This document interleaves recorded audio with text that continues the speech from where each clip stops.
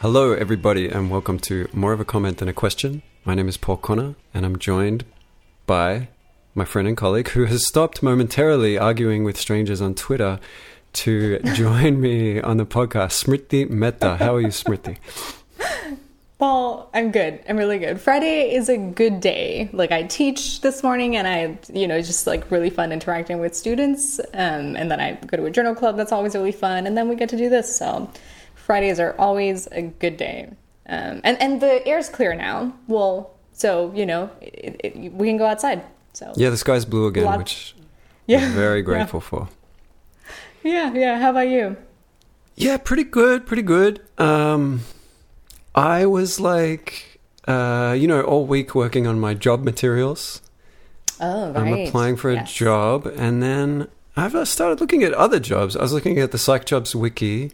There's like 30 jobs in social psych, and wow, it was cool. It was actually fun. Like, click these universities I've never heard of, just like clicking on them, and then like you're just imagining your life, like as a professor at this university, this liberal arts college on the East Coast that you've never heard of, and then you're finding the town on the map, and you're like, ooh, it's close to this city, and it's close to this city. Like, I don't know, it was cool. It was all the possibilities. What I especially liked about it is like, I'm focused on like applying for one job, right? But I also, I just have this kind of feeling that, I'm not going to get that one job. It's so competitive and this and that, and maybe my research isn't the best fit, but it was like liberating to just be aware that, well, there are other jobs out there. So, yeah. Yeah, absolutely. Nice. That does sound like fun. Yeah. So you had something you wanted to talk about quickly. So we, in general, are going to be talking about the Tage Ray and the whole Brian Nozick funding John Arnold saga. But before we get into that... Yes, I have something I wanted to talk about. And I wanted to talk about it like the first time you and I had like just a one-on-one conversation, and we had like guests in between, and I forgot last time. So we got this email some time ago that I wanted to talk about. So let me just pull it up. It was this really nice email that we got on August 15th, which is the Indian Independence Day. Not that it matters. But it's from Bianca Myers. And she wrote this really lovely email. She said that she was recommended the podcast by the Four Beer guys, so Mickey and Yoel. So thank you, first of all. Yeah, I think they've probably sent a lot of people our way, which is really nice. And then this email said that, I'll just read out this part. I really wanted to go into academia, but unfortunately, in the UK, you need money to do that. Recently, I got diagnosed with a couple of had to leave work, and then I have a lot of time on my hands, and the podcasts have helped me connect me back to academia in a way I didn't think possible. Anyway, I just wanted to say that you're doing great and have more confidence in yourselves, although I'm not in academia, so my opinion might not hold as much weight. Best wishes, Bianca. So really lovely email. Thank you. And what I kind of wanted to talk about was something like that struck me, which was this sentence that although I'm not in academia, so my opinion does not hold as much weight. And the reason I want to talk about it is because I've felt like that for so long. Like I, was like an RA and like a volunteer research coordinator for some time. And there's always this feeling of, but I'm, sort of just an RA. Like I'm just this sort of person that's hanging around hoping to get in, but I'm not really in. And so my opinion doesn't hold that much weight. And I've like been in situations where I've said that and somebody was like, oh, but don't say that. Like it's not that you're not just an RA, like you're still doing research and that's still valid. But it's like, I don't think you can just like will yourself into not feeling like that, right? But at the same time, I feel like especially now that we have Twitter and we have like things like these podcasts, I think it's so much easier to feel it. Like even I think feel so much more like a part of the field because I get to interact with all these people on Twitter. That's one thing. And the second thing is, I get that feeling of like feeling like your opinion doesn't hold that much weight, but I like hope that's not true, right? And I mean, I don't know about other like subfields of psychology, but I think everybody is a social psychologist in some way. Like, everybody is a lay social psychologist. So I hope that you feel, you're welcome among us, and yeah, I hope you feel like a part of the field. Yeah. I'm just disappointed somebody that's not in academia is listening. No, I'm kidding, obviously. So that email made my day. You sent it to me yesterday. I'd never seen it. I thought it was amazing. Right. Like the best feedback we've gotten. Like, yeah, thank you so much, Bianca. Like, that was really meant a lot to me to read that email. I felt really good. I guess, like, okay, so yeah, no, everybody. I have mixed thoughts about this because I did learn a lot in university and I did learn a lot in grad school. So it's not like, definitely these things I feel have made my opinions better, right? Like, right. More informed, of course. If it's a competition between Paul now compared to Paul without grad school or Paul without undergrad, you should probably listen to Paul now. Like, he, right. Like, we do learn valuable things. Like, yeah. However, I mean, I don't know. Have you listened to the last 4 Beers pod? I assume Bianca has. Anyway, like, Samin Vizier was making really good points about how, like, a lot of social science really doesn't push very far, or the most robust social science doesn't push very far beyond common sense. And it's not totally clear that somebody that's really well trained in social science has that much more insight into sort of new situations, or the best course of action in complex situations than just an intelligent layperson. So, and definitely there are a lot of people in academia who are not that bright. That's for sure. I would say. Well, that's been my experience. I've been a bit surprised in that regard, which I guess leads nicely to this Tage Ray thing. Never publishing in science. The only thing I will say is that she recommended that we have more confidence, and I was like, I don't know if we need more. Like, you and I combined, I don't know if we need more confidence. Well, I don't know. We make self-deprecating jokes about how few people listen to this podcast, but that's that's true. I get, but I don't know. We enjoy doing this, like, and we think it's cool. I like listening to it. Yeah, it's been super fun. But yeah, great segue, Paul. Not to disregard that. But yeah, so let's talk about the stuff that happened last week, and the whole Twitter was just going crazy about it. So it all started with this thread that somebody started, and I don't think that's their actual name, right? The DARPA project. Oh, because I couldn't find anything. I thought it was the person's real name, but then I couldn't find anything about who is this person. Right. I don't think that's their actual name. Okay. I think they've sort of remained anonymous, okay. But so this person was part of this, like, replication, like, market. What do they call it? Yeah, replication market. That's what they call them, right? And they, reviewed a lot of studies, and they wrote this whole thread about how we haven't really made that much progress in terms of replication. And they're like, oh, if we can tell a bad study just by looking at it for 2 minutes, why can't all these academics? And there was this, like, whole big thread. But then Day Dry, who's the editor of Science, wrote a thread as well, and I guess his biggest critique was that it's a DARPA project. I mean, I'll just read out the first tweet of that thread. Wait, before we do that, I think there's some really, like, quotable parts of that blog. Oh yeah, the blog is really entertaining. So I'm just bringing it up now. Listen to this. So, criticizing bad science from an abstract 10,000-foot view is pleasant. You hear about some stuff that doesn't replicate, some methodologies that seem a bit silly. They should improve their methods. P-hacking is bad. We must change the incentives. You declare Zeus-like from your throne in the clouds and then go on with your day. But actually diving into the sea of trash that is social science gives you a more tangible perspective, a more visceral revulsion, and perhaps even a sense of Lovecraftian awe at the sheer magnitude of it all. A vast landfill, a great agglomeration of garbage extending as far as the eye can see, effluvious waves crashing and throwing up a foul foam of P equals 0.049 papers. As you walk up to the diving platform, the deformed attendant hands you a pair of flippers. Noticing your reticence, he gives a subtle nod as if to say, "Come on then, jump in."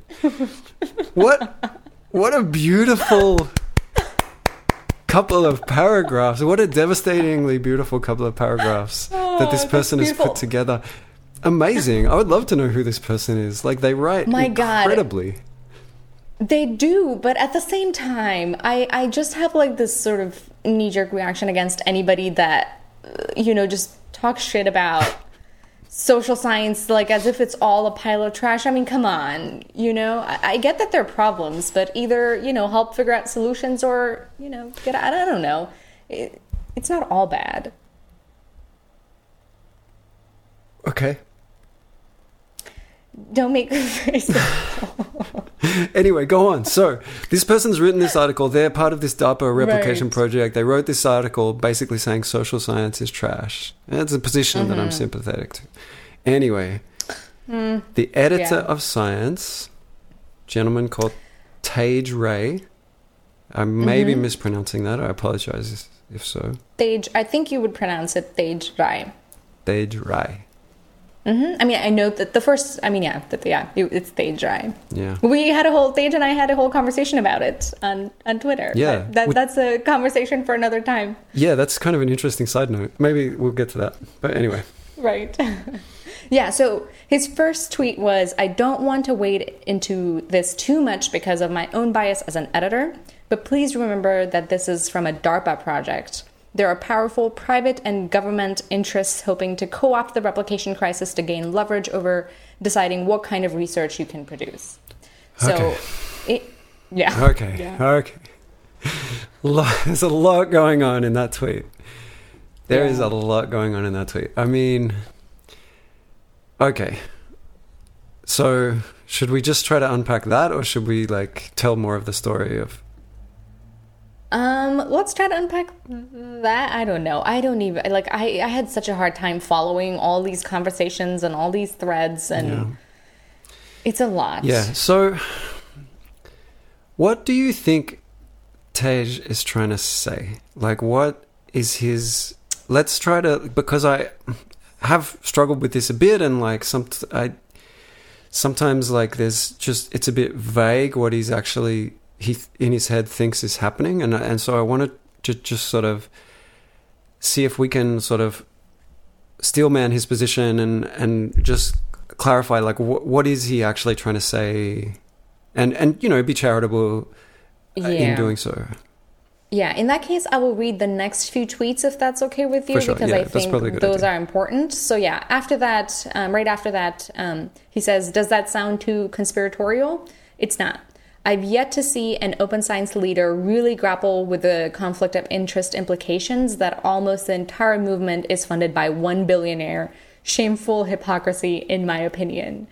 On the government side, Lamar Smith and other conservatives jumped on the replication crisis as a way to discredit climate science and influence research funded. Don't give up your agency over research to people with less expertise or anti-science agendas. Does this mean you should abandon efforts to fix science? No. But just don't be so naive that you think that this is a good fucking idea that couldn't possibly go wrong. So this is not the whole of it. There were a lot of other conversations, but I think this gives you some context.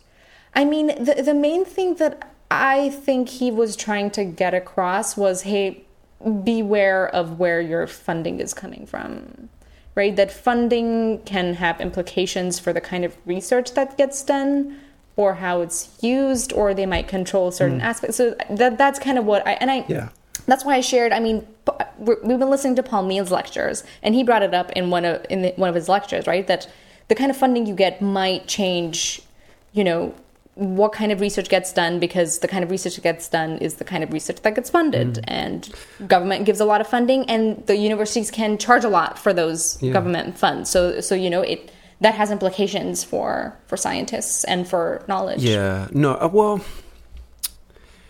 I would say that that's part of it, right? Yeah. That, you know, people give money with certain goals in mind. But I think that's true of any research funding, right? Like funders always decide what research gets done. That's almost just like a tautological explanation of what funding means. Right. I mean, what he's really saying is that there are these sort of anti-science forces who want to jump on like the replication crisis to discredit, say, like climate science or, you know, that's been the most salient example there. I haven't seen many other like clear examples, right? So, you know, if you're a politician who is trying to argue against climate science, I think Tage would say, yeah, like the open science movement are like useful idiots because we are, you know, making noise publicly about how people should not just trust science, how it's often made in unrobust, untrustworthy ways. And that sort of plays into their hands because they can say, look, there's this replication crisis. You want to like institute green jobs, or you want to like, tax the mining industry based on what these scientific studies, but science is not, we can't rely on science. It's, so that's like true, right? Like there have been cases where, conservative politicians have sort of referred to the replication crisis to sort of cast doubt on science that runs counter to their political goals. And so in that sense, you could say the open science movement has been co-opted by these people, right? And I guess like my response is like, because here's the thing, right? Like if we are doing bad science, that fact, it kind of should be co-optable, right? It should be known that in many areas of science we're doing bad science, and if it's true that science in a particular area is being done in an unreliable way and doesn't replicate, then like more power to you, whatever your like political persuasion is, and whatever your political goals are, if you like understand and repeat that truth, because I guess like but I guess in this case, couldn't you make the argument that the reason they're saying that there is no progress made, or they're saying it's all bad science, is because they had ulterior motives to find that result? Like they wanted to find the result that science is not reliable, and lo and behold, their research shows, this person is now showing that, there's no progress that's been made. You know, scientists don't really know what they're doing. Well, I guess that's possible, right? Like there is a world in which like there's funders that really want to show that science is unreliable, so they like pressuring the COS, the Center for Open Science, to find low replicability. But no, I don't think anybody thinks that that's true. Like, and I don't think that's what Tage is accusing people in the open science movement of. Not the open science movement. I think he's accusing that particular DARPA project. Right. Yeah. I didn't. Where are you getting that? I didn't read that into any of the tweets. So like,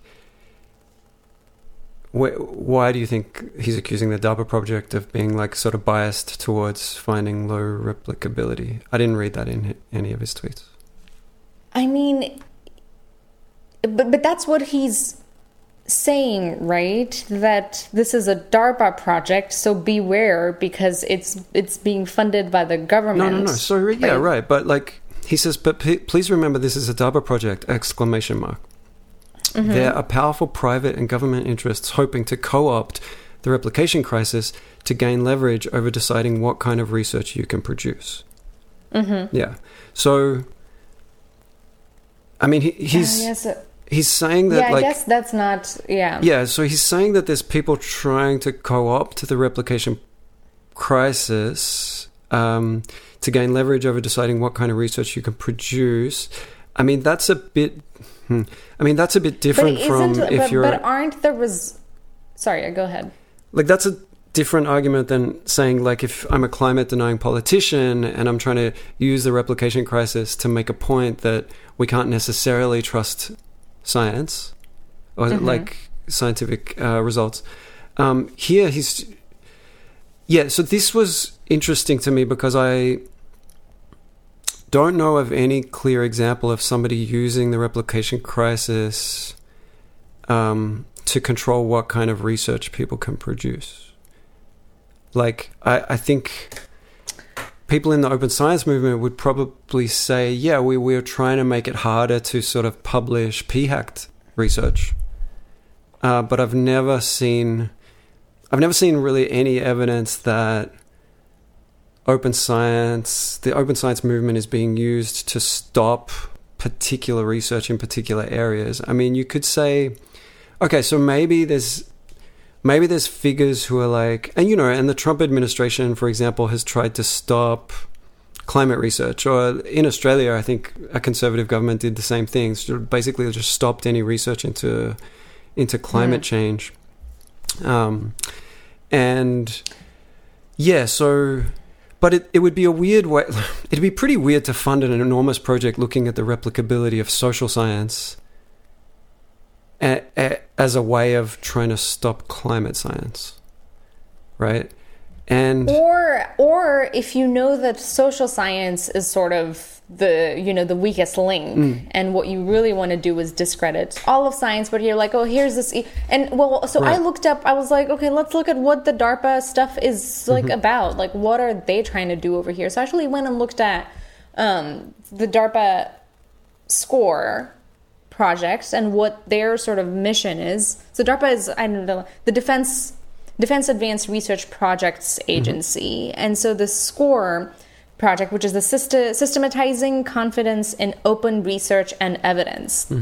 And so I'll read out what they're trying to do. Apparently, so the Department of Defense often leverages social and behavioral science research to design plans, guide investments, assess outcomes, and build models of human social systems and behaviors as they relate to national security challenges in the human domain. However, a number of recent empirical studies and meta-analyses have revealed that many social behavioral science results vary dramatically in terms of their ability to be independently reproduced and replicated, which would have real-world implications for DoD's plans, decisions, and models. So I think to address this situation, they've sort of, opened up this DARPA SCORE program with the aims to develop and deploy automated tools to assign confidence scores to SVS research results and claims. So that's kind of what they're trying to do, I guess. Is to like, oh yeah, we use all the social science research, so we need to know is it reliable, is it replicable or not, reproducible or not. Yeah. Which it doesn't sound like a terrible goal, right? Like, yeah, no, that sounds like a fair goal to me. This is what I thought about John Arnold too. Like, I was reading the piece on John Arnold, and like waiting for the bit where I would discover how shady he is and really come to question his motives, and I just never got there because so basically this guy, I mean, I think we're supposed to just distrust him because he was a traitor at Enron, which admittedly was a pretty shady company, although I don't know anything about it really. He made it like $3 billion by the time he was 38, and then he just quit. And then he became a philanthropist. And one of the things he's doing is funding the Center for Open Science and stuff like that. And I'm reading this and I'm like, I mean, I guess like, a lot of people have this intuitive sort of disgust at billionaires, like, and think that, they shouldn't exist, right? Like if we had a like fairer distribution of income, we wouldn't have billionaires. But like, I could see in the world as it is, somebody, like this sort of maths genius sort of guy just being like, oh, well, what should I do first? Make a lot of money. And then what should I do next? I could like use that money to make positive changes in the world. And one thing that I do think would be a positive change would be to make social science better. And I don't think anybody disagrees with that. Like, I don't think Tage Bray disagrees with that.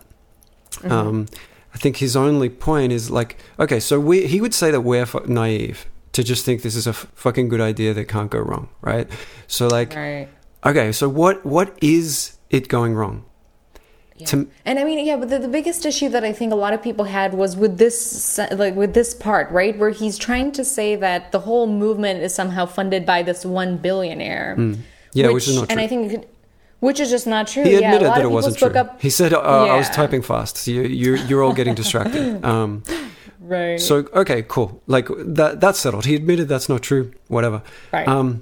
But I want to, like, back to my question, like, what is it? What is it going wrong? What does that look like, it going wrong? And I think what it is like, okay, we come along, we sort of do all these replication projects, we show that we're doing shoddy research, and then people who sort of don't want research to be done, would sort of hate social science, right? Like, don't want any sort of research into, like, I don't know, racism or gender, or don't want sort of social progress on these kind of issues. We'll just shut down social science. We won't get any more funding. We won't be able to do this research anymore if we show that none of this stuff replicates and it's all bullshit.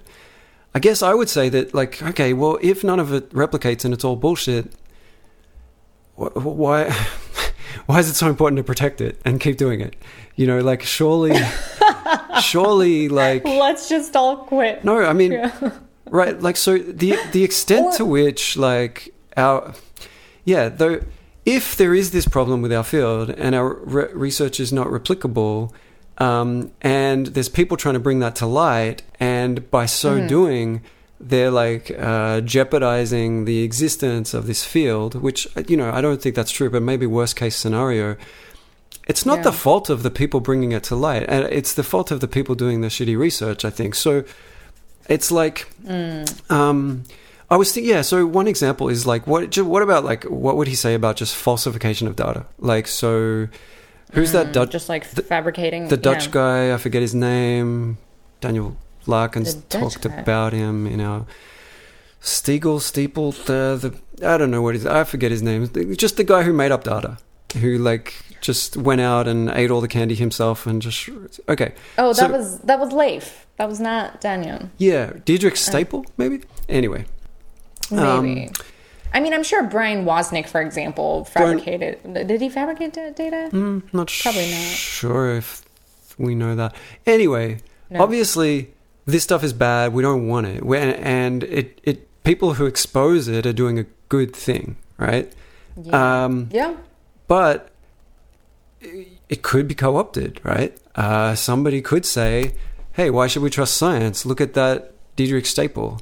Look at Brian Wozniak, right? Like, why should we trust science when sometimes they just make up data, right? So this could be co-opted. However, that's such a bad argument for, like, not exposing people who are lying and making up data, right? Like, obviously nobody would say... well, we should just sort of sweep that under the carpet because we need to preserve maintain the facade that you can trust all science and you know, like, and I don't know, man. Like, the thing for me is, like, like, conservatives.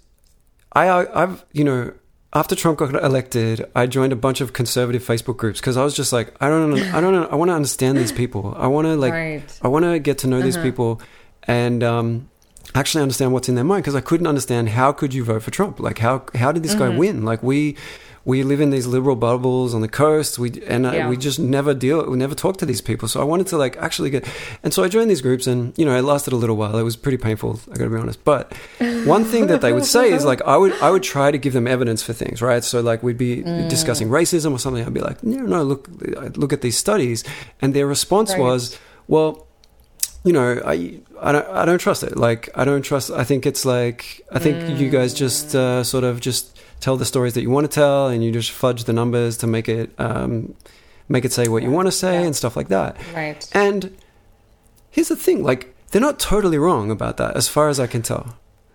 They're not. And even in that J. Van Babel... But you can't... But most people don't. But most people don't do that. Like, I'm not saying our methods and our, procedures are all perfect, but the amount of people who are actually fabricating data, I mean, that has to be, like, minuscule compared to, like, the whole of social science. Yeah, but the amount of people p-hacking is probably a majority. Like, the amount of people going into a project... with an idea of the story they want to tell about the world, and then sort of massaging data or ignoring null results, or, like having multiple DVs and using the one that works, or, not controlling for multiple comparisons. That is not a minority. That is the modus operandi of the field.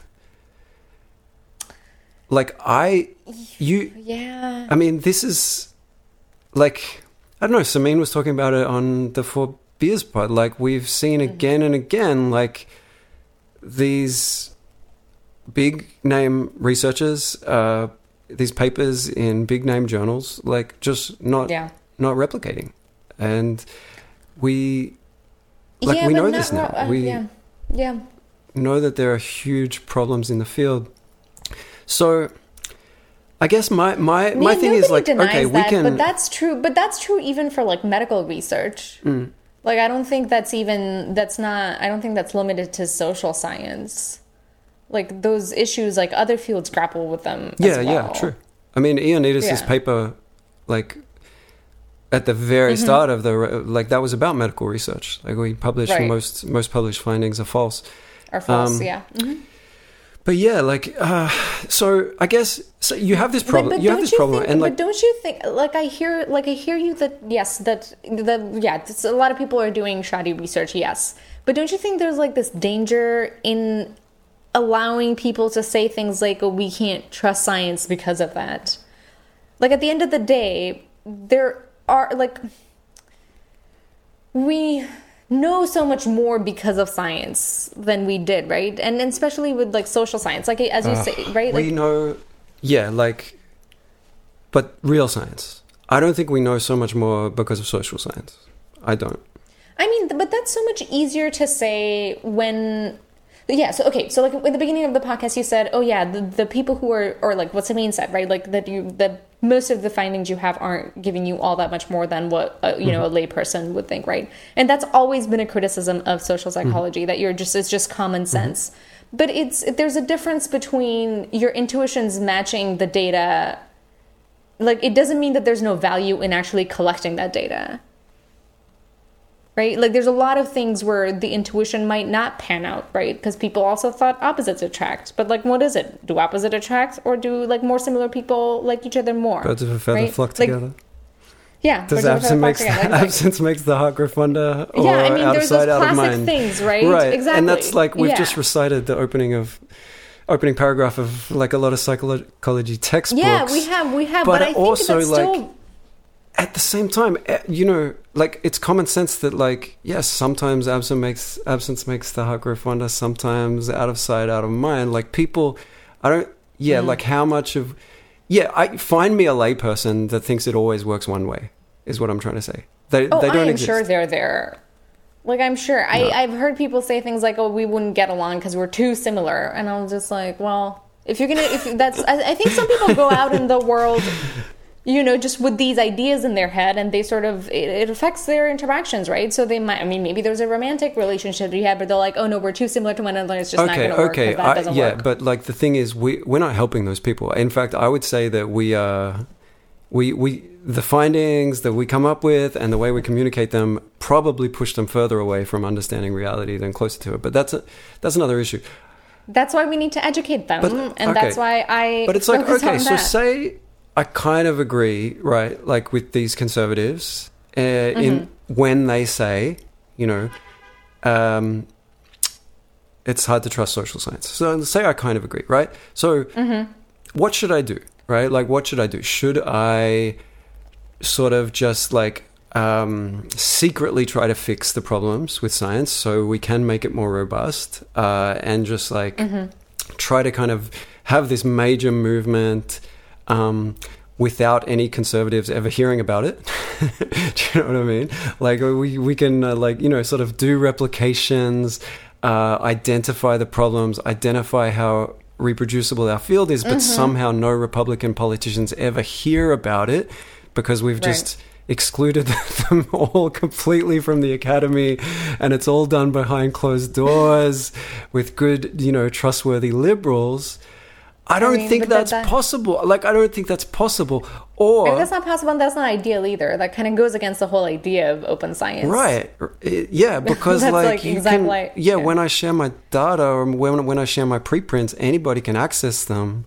Right. I mean, and transparency is one of the sort of key pillars of this movement, right? And so, okay, so say I do a replication study, I find that something doesn't replicate, and I put a preprint, and then, you know, I put a preprint online, anybody can access that, and some conservative politician finds my paper and uses it for their own purposes, right? Like maybe they want to use it to, I don't know, take away, what's the worst thing they could do? Take away health care from unemployed mothers, right? What did I do wrong in that situation? Like, what does Tej think that I should have done that I didn't do? Should I have just not replicated that study? Should I just leave an untrue finding out there because it's leading to good consequences in the world? Like, is that the naivety of me? Like, that I care about truth more than those mothers getting health care? Maybe that's it. Like, that like some things are just more important than truth? I don't like claim to be inside Tej's head, so I don't know what he thinks or what he would say, but I think I'm just speculating. I think his worry might be that if you're getting funding from somebody that has a motive, right, that wants to find research to not replicate, then you in some ways have an incentive to find, you know, null results for your replication. I mean, whether that's true or not is up for right. That would be my guess, is like how he thinks this is working. Is like, okay, you have this funding agency that wants to. Okay, maybe not. I don't get that impression. But that's the only thing that I can think would make sense in this situation. If you think that the incentives are sort of, you know, stacked in this direction of like trying to find null results for applications to discredit science, then you might just, you know, find more null results, and then you can be like, yeah, science is, you know, it's all bullshit. I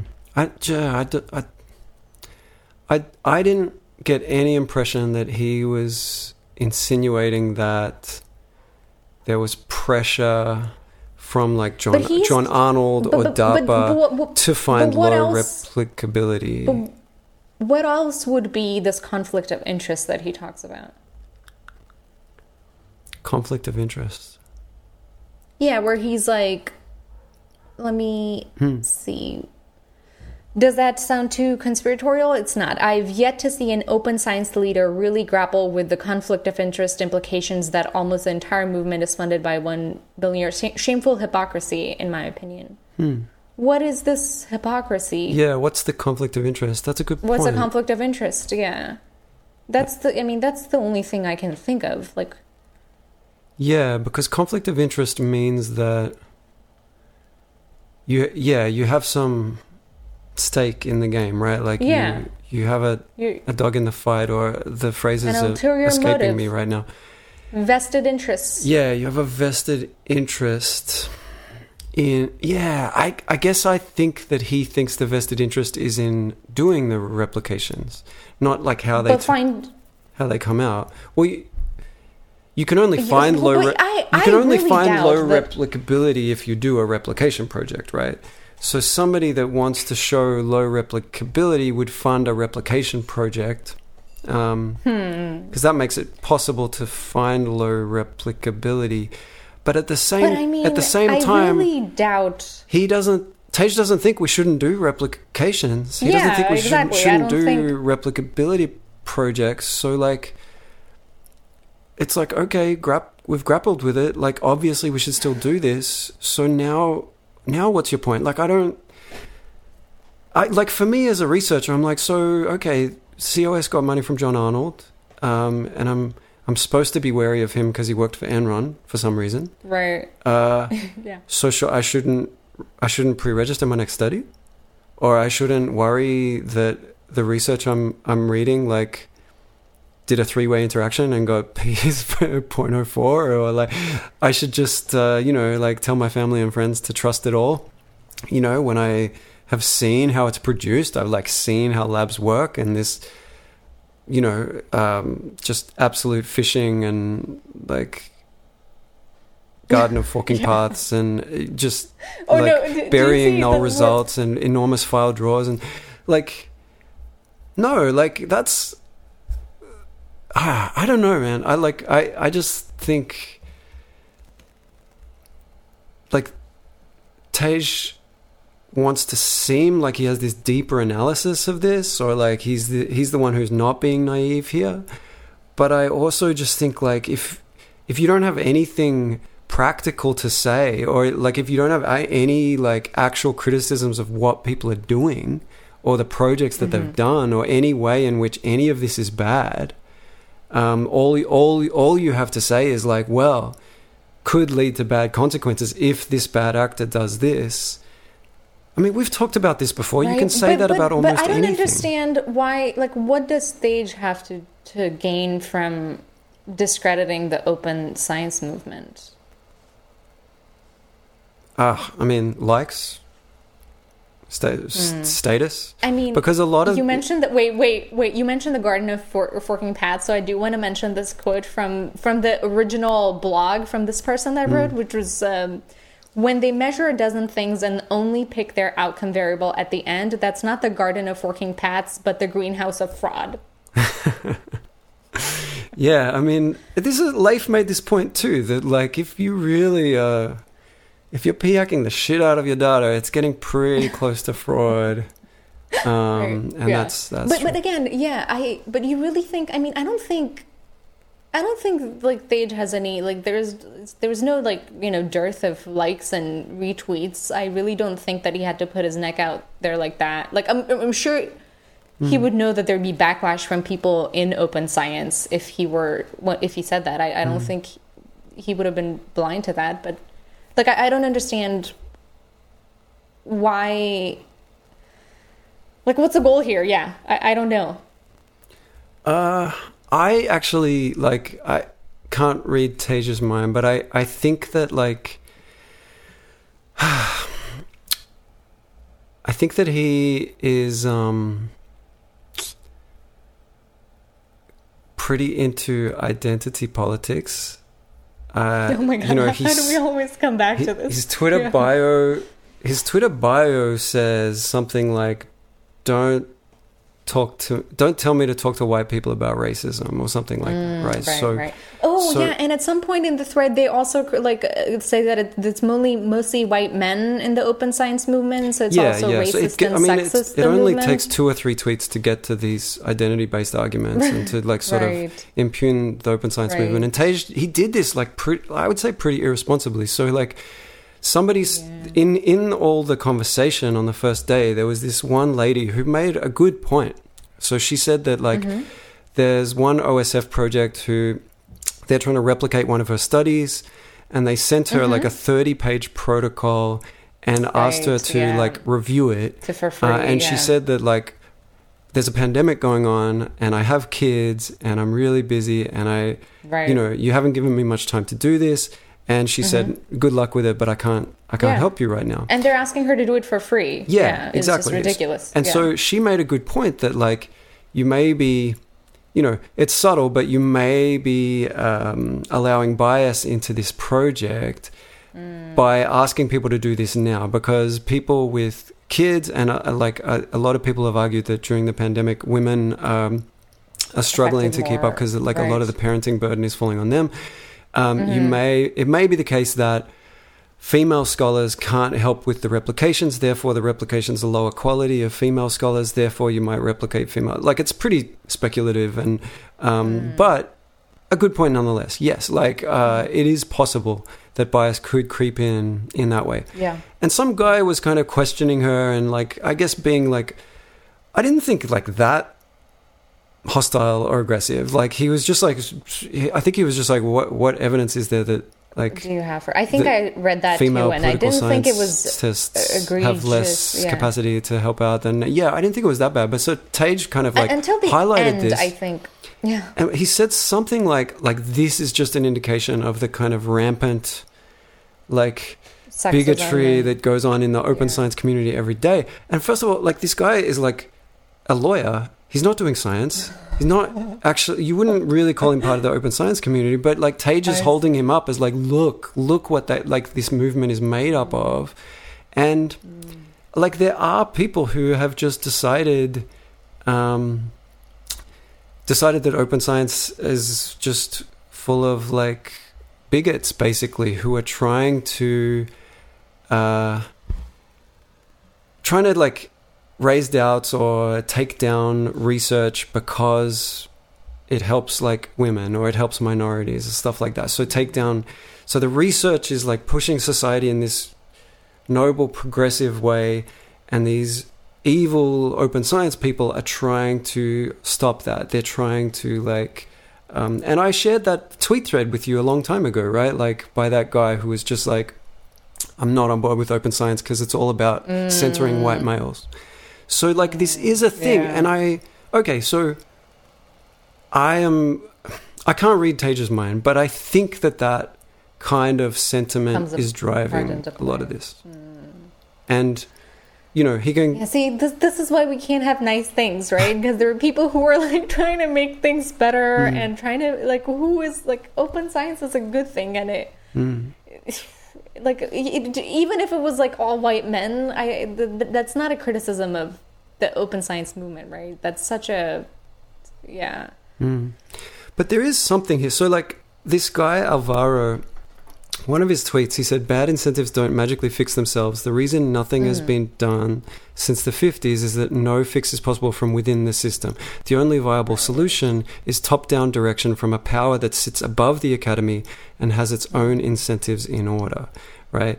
So I guess, like, Iris Van Rouge tweeted about this. She said, I've seen this proposal before, and I honestly think it is dangerous and naive to think that non-scientists should be in power of what is considered good science. So I guess, like, the idea is that the replication crisis, some people are kind of looking at what's going on. Like, we, you know, give all this money to all these researchers to do all this research, and it's a pile of shit. You know, according to these people, and you know, like, it's not. There's no. It might not be a pile of shit, but like, it's not a pile of gold. Right. Let's face it.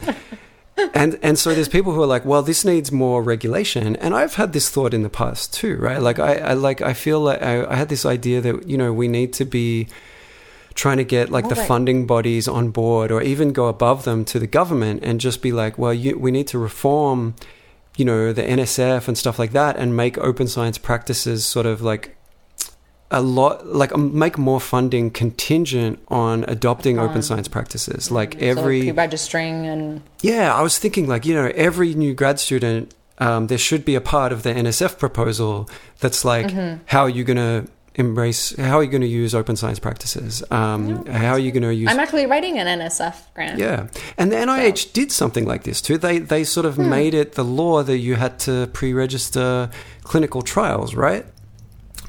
Yeah. All clinical trials need to be on the... Yeah, it's like clinicaltrial.gov. Yeah. So any clinical trial needs to be on there. And there's this amazing graph that like shows how many clinical trials were resulting in positive results before that legislation change, and then it just drops off a cliff after that legislation change. So obviously that's good. That's a top-down implementation based on the idea that science is not reputable, not reliable. And obviously it's good, because if you're giving me a drug that's based on clinical trials, I fucking want... those clinical trials to have been pre-registered. I want to be able to trust that science, right? So It's not just drugs. It's also like therapy and stuff. Even like therapeutic like interventions or stuff like those need to be, I think, on the clinical trial stuff as well. So is it naive? Like, is it naive to think that the government could have a top-down body and like basically institute rules about open practices and make science better? I'm actually not sure it is naive, because we have an example in the NIH where it's obviously led to good outcomes for something like that to happen. But the government looked very different then than it does now, right? I think I'm sure there were scientists that were on those committees that made those decisions or stuff, right? Like I'm not sure we can trust the government now, at least, to be able to do that. Well, right? Like if we can't, then we're kind of fucked, I think. I mean, we are totally fucked. I mean, because I hear what you're. Go ahead.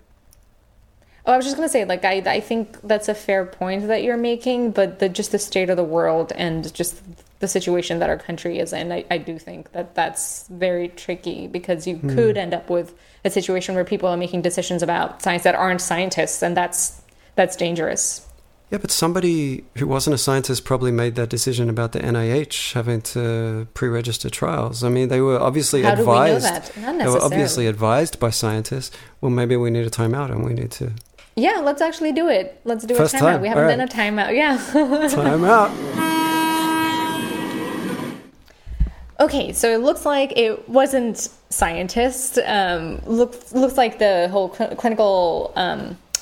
trial stuff started because of the Food and Drug Administration Modernization Act of 1997, which was amended. It amended the Federal Food, Drug, and Cosmetic Act, and it was actually it was Congressman Richard Burr and Senator James M. Jeffords who were the chair people of the food of this act, and they were both Republicans, and neither of them were scientists. So, I guess it was non-scientist, and Here we have a body of non-scientists who are trying to control what kind of science you can do. Like, and oh my God. So now we have to pre-register clinical trials. And here's the thing, Tage, that's good. Right. That's a good thing. I want my clinical trials to have been pre-registered. I want to be able to trust those results. We all do. Come on, man. Come on.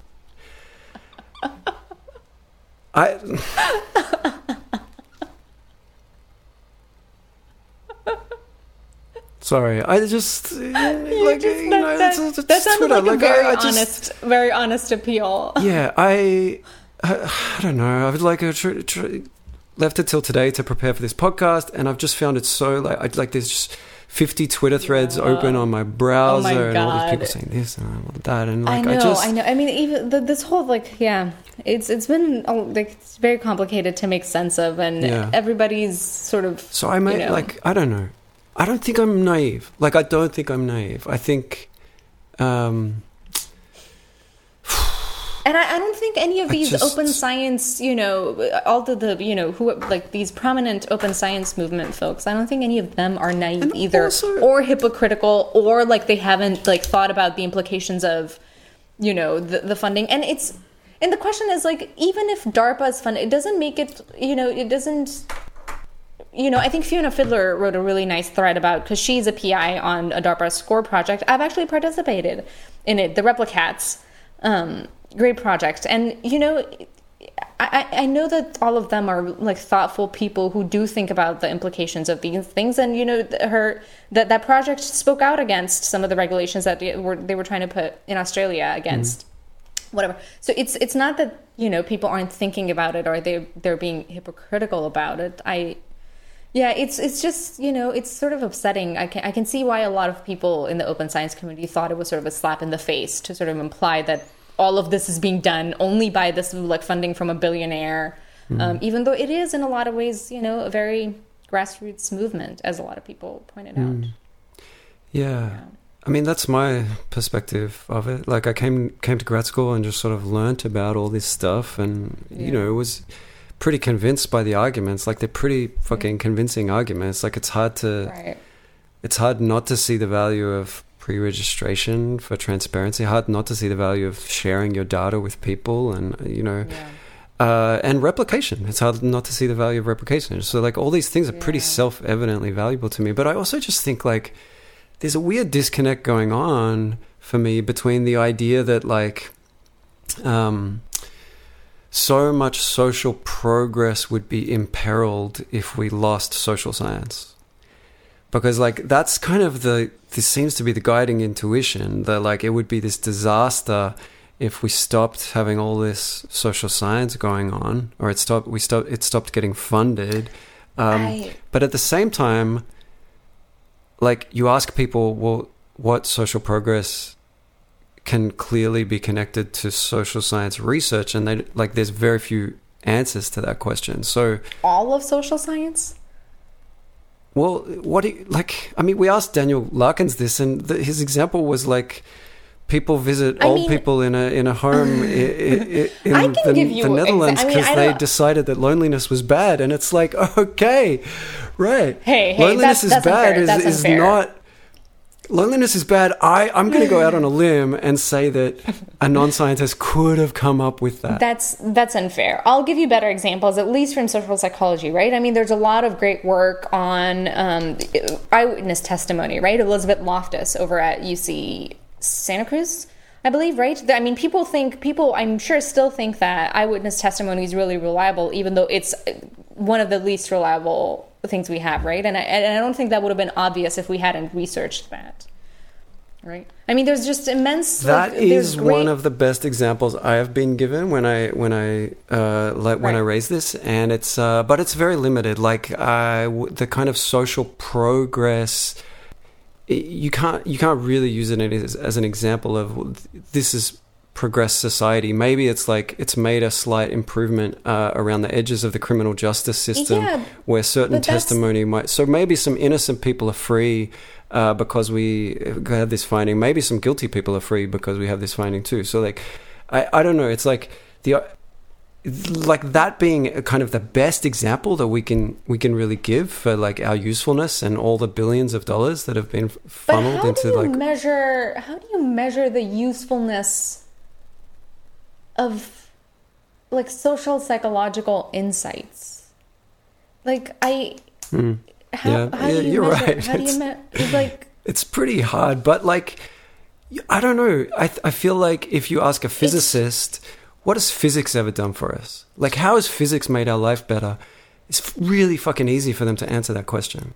Because it's like, well, this technology, and it's the only reason we can do this, and it's the only reason we can do this. And if you ask a social scientist, how has social science made our life better? It's like, well, there's that eyewitness testimony thing. Do you know what I mean? Like, it's just... I mean, yeah, but I think that only speaks to the complexity of what we study, not that we haven't done anything useful. I think it's very unfair because it is very hard to measure. And not to mention, I mean, social psychology, I mean, if you're a physicist, right, there's maybe you and 5 other people that really know what you do and what that really means, right? For social psychology, it's all of the world. Everybody knows what we're talking about, what we mean when we say, things like optimism or, right? What? I research implicit bias, don't forget, like that's... Right. But people understand what you mean when you say bias to at least a certain extent, right? It's accessible to everybody. And I think that sort of dilutes a lot of the benefit we have, right? Because it seems like, oh yeah, everybody knows that. Yeah, everybody fucking knows that because we told them. No, I disagree. But anyway... We'll have this out over many podcasts, I'm sure. So, yeah, we will continue to. So yeah, I mean, I could give you other examples, but it's not worth getting into. So, yeah, final thoughts on. Final thoughts. Our friend Tage. I mean.